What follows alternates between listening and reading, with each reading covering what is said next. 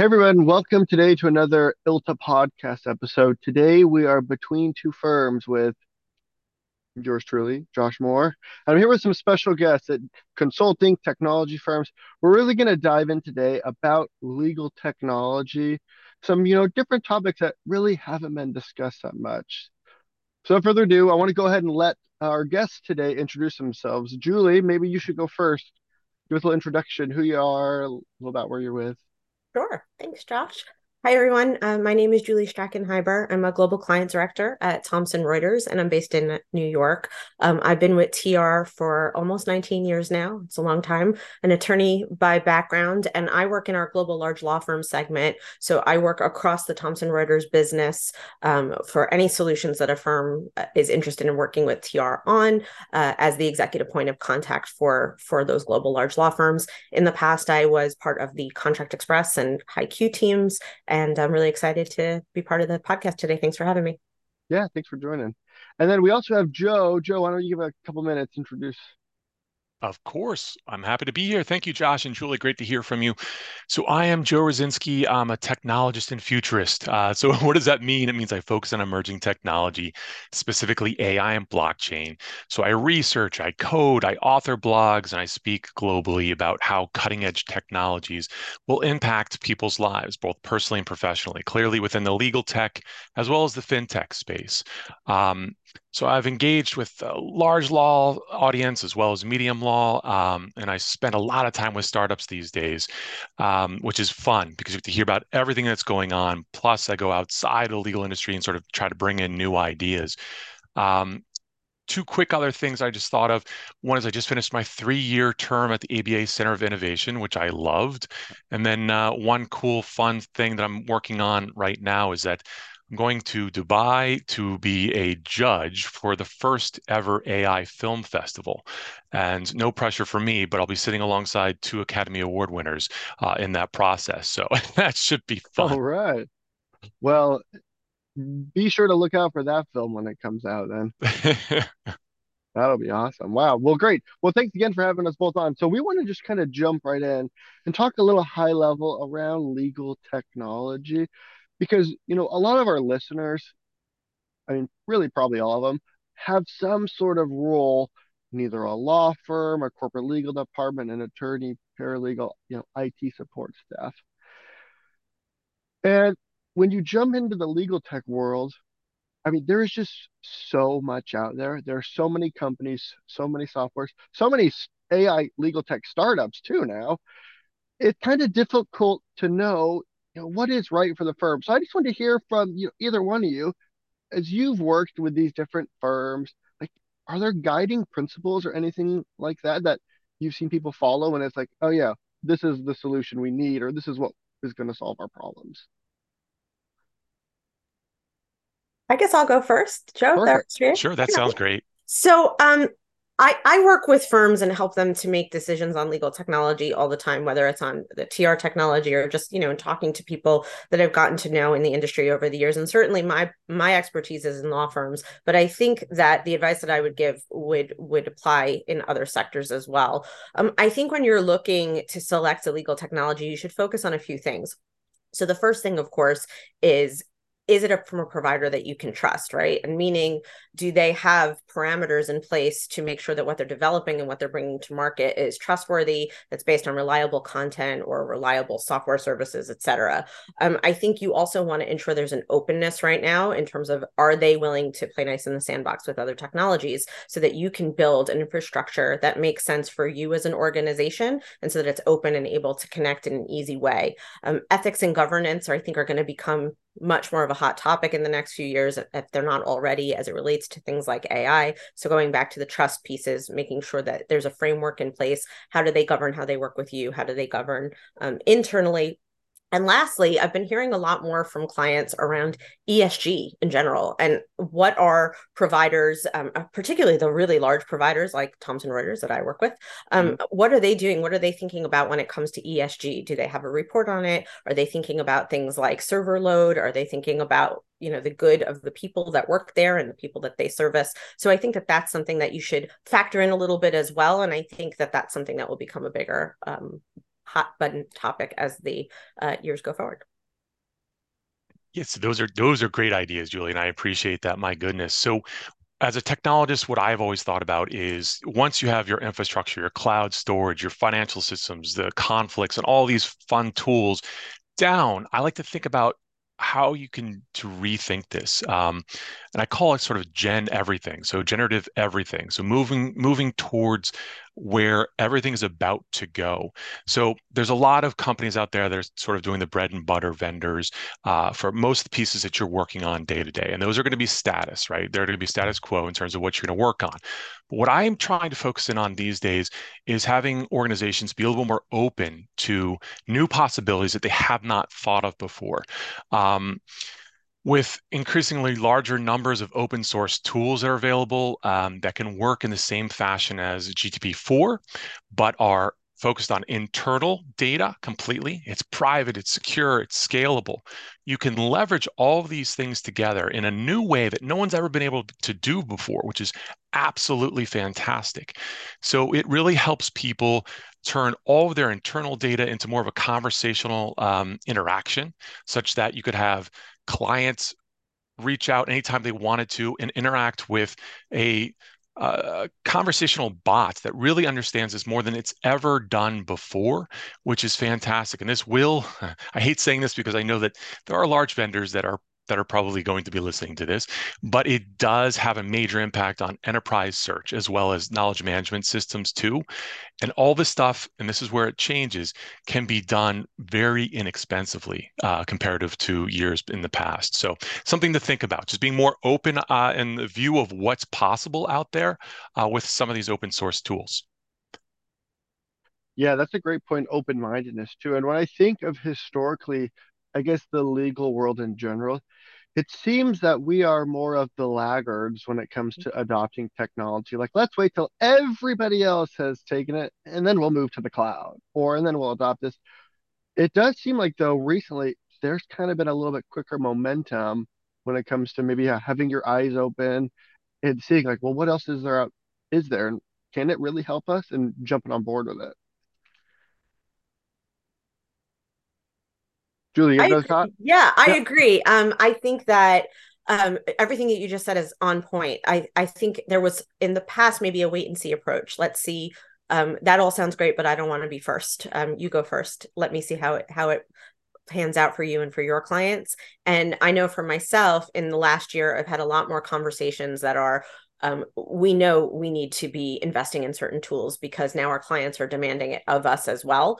So I think that that's going to be a big shift for legal. I don't know that legal is going to move as fast as tech or other industries, but I think there is an appetite now for more innovation, for more exploration in new tools. Yeah, and I think along the same lines. I think like looking into the future, 5 years and saying, okay, what could we learn about going backwards in time? What could we do, especially when it deals with AI? That is a wild one, and one that, for better or worse, I've been tracking AI for the last 15 years. Back before it was even called AI, it was Yeah. machine learning, and we can thank, I guess, the movie Terminator for terming it AI, I believe. But the fringes have been wild to watch over the course of the last, I'd say, 8 years, when you had people saying this stuff is potentially going to take over. And I've always looked at that, kind of analyzed it, and like, that's a little on the outskirts of where we are and where we're going to go until this year. So this year, I was at a conference at MIT, and Jeffrey Hinton, who is sort of the godfather of AI, had just left the night before, had left Google, and he headed up the entire organization around AI. And he came out before the 300 of us in the audience and was like, I am so nervous about where AI is going that I want to sound the alarm bell for what is potential and what could happen. And it's wild to think about when we start looking at this and how it can impact the industry, the legal industry. Because if we're looking at GPT-4, I'm sorry, 5 and 6, that'll be 1,000 times as powerful as where we are today. And now when we start thinking about that and how it applies to the legal industry, well, it's going to have some significant impacts that people, I think, have to start wrapping their head around. And I'm not going to go down this path We can do that offline if we want, but there's a lot of things that will be impacted by this.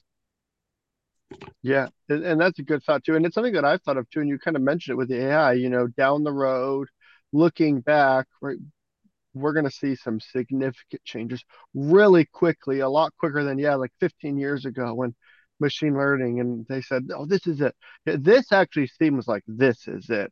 And I don't know, Julie, have you seen anything similar at Thomson Reuters, at least when you're dealing with these large law firms and for what Yeah, they want from AI? it's interesting when I think back on the start of my career versus now. The biggest similarity I would say was, for people who were not used to the internet and were maybe shifting to the internet and had to kind of get over the trepidation around it. And I think that right now we're in sort of a similar spot. Although I think, to Joe's point, there's a lot more of upsetting the apple cart that could happen. I do think that AI is something that attorneys are going to have to embrace. They're going to have to use it to, and business professionals, it's not just limited, right, to attorneys in the field. They're going to have to use it to augment their practice, to augment the business of law. But I also think that there's opportunity for them to service clients in new ways, exciting ways, access to justice, for example. I think when you think about the pro bono arm of what firms are doing, I think there's a lot of automation. There's a lot of ways that the conversational AI can work with underserved populations. And we started to see that over the last decade or so with using things like document automation and portals to give access. Certainly in COVID, when we had to create new access to the courts for litigants, we saw that there. And now I think that there'll be opportunity for additional efficiencies. I also personally am really excited to see how, when we think about the next few years, how do we change the way that we train our lawyers?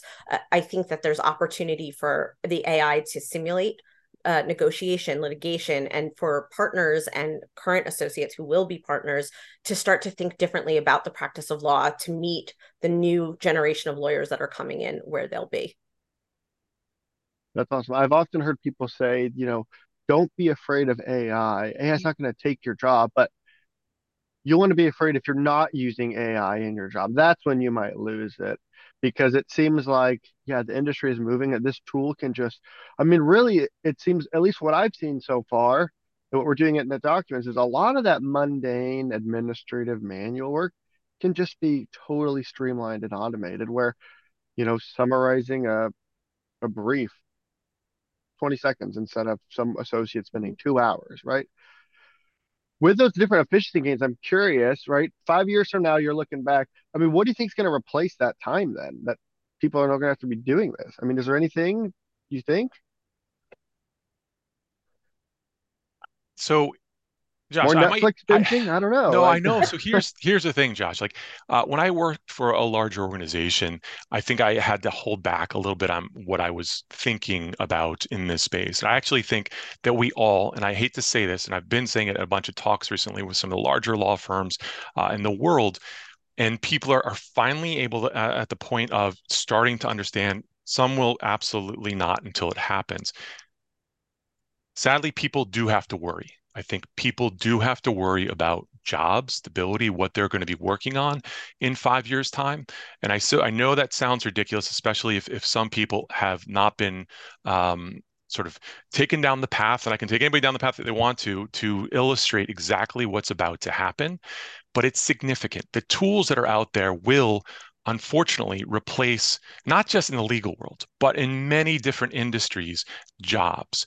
And so, what is the outcome of that? Where do we go with that? What do people do?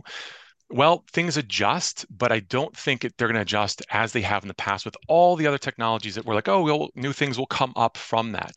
Don't think that will be the case this time, which is a bit of a conundrum, but it's something we really have to deeply look at, especially the biggest companies, firms, whatever the case is, because it will 100% impact transactional practice, no question whatsoever, as well as some litigation components too.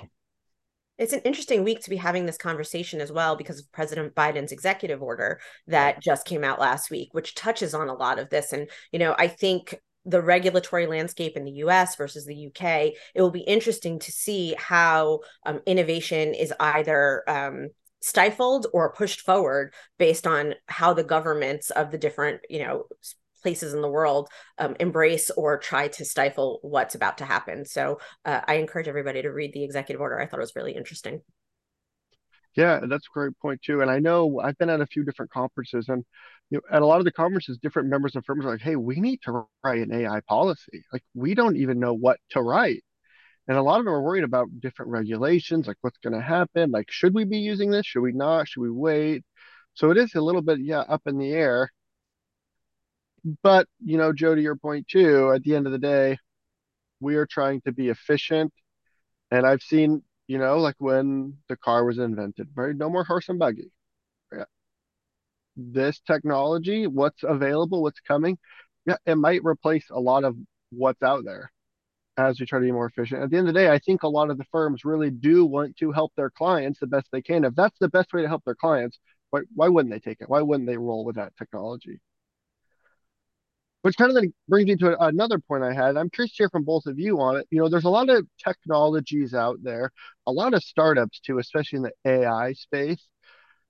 I mean, as you've worked with different vendors or companies, are there any like character traits or personalities that firms can look at when deciding to go with, oh yeah, this legal tech startup, this is the one I want, or should we stay with the familiar technology that's been around a while, might not be on the innovative edge? Like, is there certain things about these vendors we should look for? Go ahead, Julie. Okay. Um, I think that it's good to, first of all, do your due diligence and talk to as Okay. many people as you can, right? To get to diverse perspectives, diverse opportunities to see what's brewing in the market. I think that what people look at is going back to what I said earlier. Can you trust the data that's coming out of these organizations? Where do they get it? Is it clean data? Is it good data? Who's building it? What kind of investment is being made into these technologies, whether it's from a longstanding partner, whether it's from a newer partner. And I'm not just talking about capital, I'm talking about talent. Who's working on these different technologies. And that actually brings me to my main point, which is I think that ultimately when firms are looking at all of these different things and they factor in spend and they factor in technology and security and all the different parts that are important to decide about when you're choosing who you want to partner with, I think the most important thing is it's going to go back to still the people. I think that if you are partnering with someone who you're uncomfortable with at the organization, if you don't have a customer support function that can help you to be creative, to collaborate with you, so that it's not a vendor giving you a product, but it's really a partner who's helping you to, as Joe said, to think differently and to dream big. I think that that's really what people are looking for right now is someone, and really a someone who can be that partner. Yeah, I really like those thoughts. I would say since Julie took the positive one, I mean, it's twisted a little bit and say maybe not to partner with or things to think about a little bit as all of us approach companies, large and small, about things. And one is hubris. So Hubris. yeah, so hubris. So that's like the idea, and I think this goes back to the tale. I'm going back to like eighth or ninth grade from Ovid's Metamorphoses, talking about Icarus flying too close to the sun, right? So the idea that he was feeling really good on those wax wings. He was getting closer and closer to the sun. He's like, I'm going to get there. I'm going to be a most amazing thing in the world. And then, of course, the sun melted his waxed wings, and he fell into the Aegean Sea, I believe. So that's a lot to say, but over the last several years, I've been speaking and advising a lot on OpenAI, believe it or of all things, Okay. citing GPT-2 and DALL-E, which is sort of the generative art component. And there are companies that I've worked with that I illustrated that as the example. I said, DALL-E 2 was out and it was the most amazing thing. You put text in, prompt text in. This is before ChatGPT came out, right?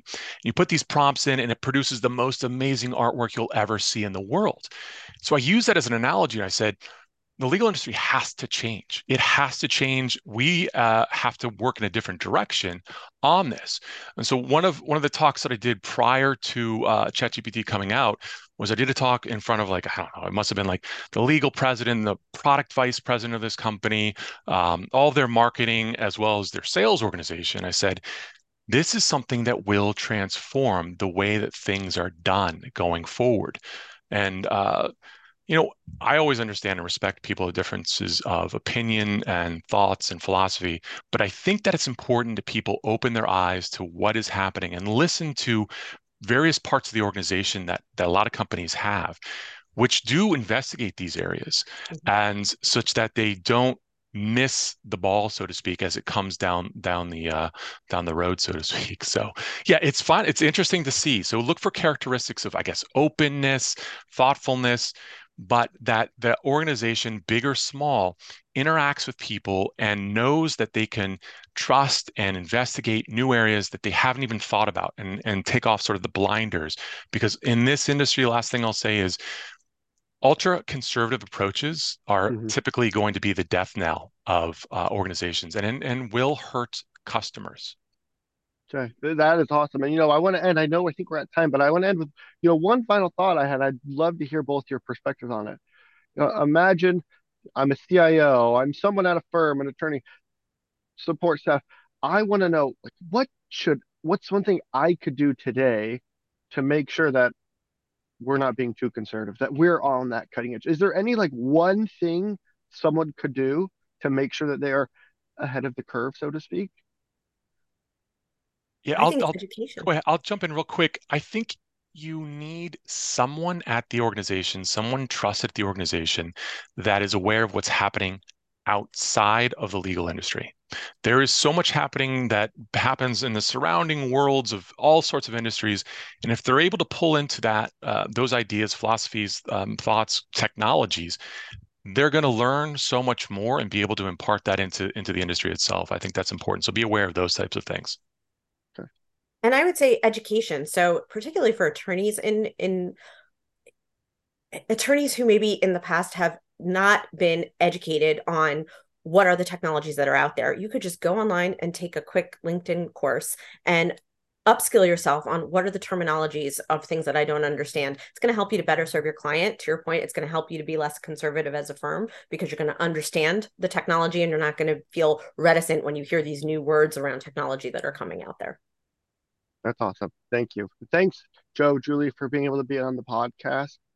It's been great talking to you. Some awesome things. I'm sure if anyone listening wants to reach out, we will have their contact info listed somewhere. So I'm going to just pitch that on their behalf.